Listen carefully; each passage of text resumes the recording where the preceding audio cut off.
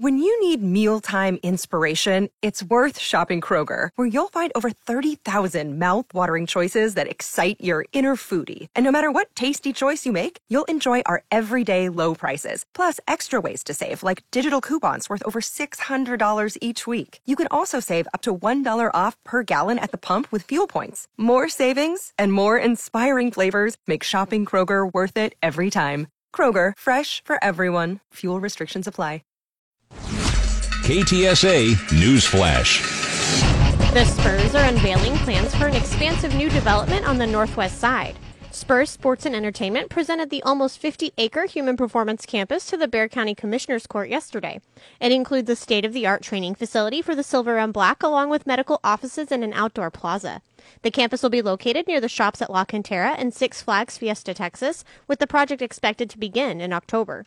Local leaders are declaring victory after a temporary restraining order was issued against a ban on mask mandates. This is a big day for the children of Bexar County and the citizens of our community. It's one of the most important decisions that's been made in a recent time.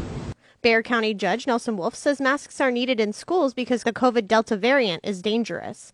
Mayor Ron Nirenberg said he's glad the district judge issued the ruling because it will keep people safe. The decision means schools can require face coverings along with government-owned buildings. A hearing is set for next Monday. A spokesman for Governor Greg Abbott said he's confident an appellate court will rule in his favor. UT San Antonio announced today that all courses will be held online for the first 3 weeks of the fall semester due to the surge in COVID cases. School President Taylor Amy said in a statement that they will continue to monitor the situation closely and will adjust as needed. The online classes could be extended if there is a post-Labor Day spike. Classes at UTSA are set to start in about 2 weeks. The Homeland Security Secretary is visiting Texas tomorrow, where he will get an update on the surge of illegal immigration. Republican border Congressman Tony Gonzalez says that while this is a good step, the White House needs to show more leadership in stopping the flow. The crisis will continue to spiral out of control. This is about leadership. The president needs to lead, and it's up to us in Congress to make sure that that president shows up. The White House, meanwhile, says it has taken several steps in recent days to mitigate the ongoing border crisis, moving migrants from one part of the border to another. And a public health rule called Title 42 is still being used to quickly deport most migrants back to Mexico and Central America. The Trump-era policy, which was used to fight COVID, has been extended. The Texas House approved arrest warrants for Democrats who haven't shown up for a vote in a second special session. The House vote was 80-12 in favor of arresting those absent lawmakers after the Texas Supreme Court gave the okay to sign the 52 civil arrest warrants. The dozens of Democrats that have fled to Washington, D.C. did so in protest of a GOP election overhaul vote. They have until Thursday to respond to the Texas Supreme Court decision. Austin City Limits announced that Stevie Nicks is no longer performing at the music festival.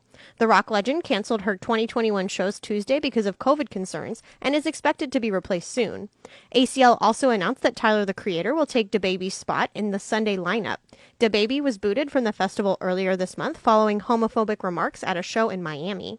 Bexar County Sheriff Javier Salazar is among those supporting the lawsuit against Governor Abbott's mask mandate ban. Salazar says the temporary restraining order on the ban puts the sheriff's office in control of its own facilities. The sheriff said the effects of the COVID surge are being seen in the Bexar County Jail, where cases are up to 70 after getting down to just 2.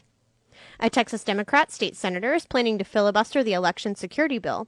Houston Senator Carol Alvarado announced the filibuster this afternoon, saying SB 1 is voter suppression and needs to be stopped. The Texas legislature is in its second special session over the issue and other bills. House Democrats went to Washington, D.C. to prevent a quorum in the first special session.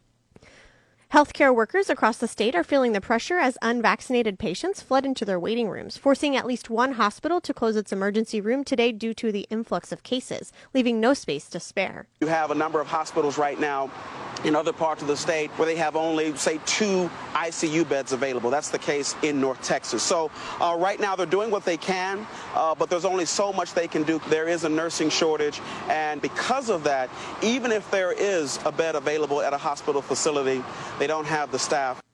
That's Marcus Moore in Houston. There will not be any major NCAA penalties for Baylor for a football sex assault and violence scandal. The NCAA Committee on Infractions says the panel would have to ignore association rules to hand down serious punishment to the school for what happened while Art Briles ran the football program. Committee members say ignoring the rules would go against the integrity of the infractions process, while noting the school admitted to moral and ethical failings. Baylor will be on probation for 4 years, fined $5,000, and lose some official and unofficial visits. Browse was fired in 2016 after a Baylor-funded probe found the team failed to take action on sex assault and non-sex assault allegations or convictions. The Dallas Cowboys are once again in the HBO spotlight after Tuesday's Hard Knocks premiere. The Cowboys were last featured on the behind-the-scenes show in 2008 with the likes of Tony Romo and Terrell Owens. Season 1, Episode 1 of the 2021 version featured quarterback Dak Prescott discussing his comeback from his devastating ankle injury in the early 2020 season. Episode 2 is scheduled to air on Tuesday at 9 p.m. KTSA Money News.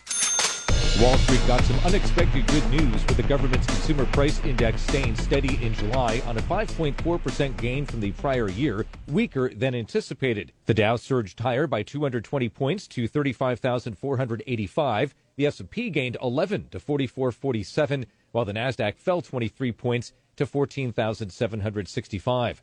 Southwest Airlines warned the third quarter isn't going as well as it expected, saying it was profitable in July, but the Delta variant is impacting bookings in August and September, resulting in revenue down 15 to 20% from the same period in 2019. Jason Brooks, CBS News. KTSA AccuWeather. Tonight, partly cloudy skies, rather humid, breezy during the evening with a low 78. Clouds making way for some sunshine for tomorrow with a high 95. I'm Gregory Patrick with your KTSA Stevens Roofing AccuWeather forecast. And I'm Katie Barber. Good news around the clock at News Talk 550 KTSA and FM 1071 and news anytime online at ktsa.com.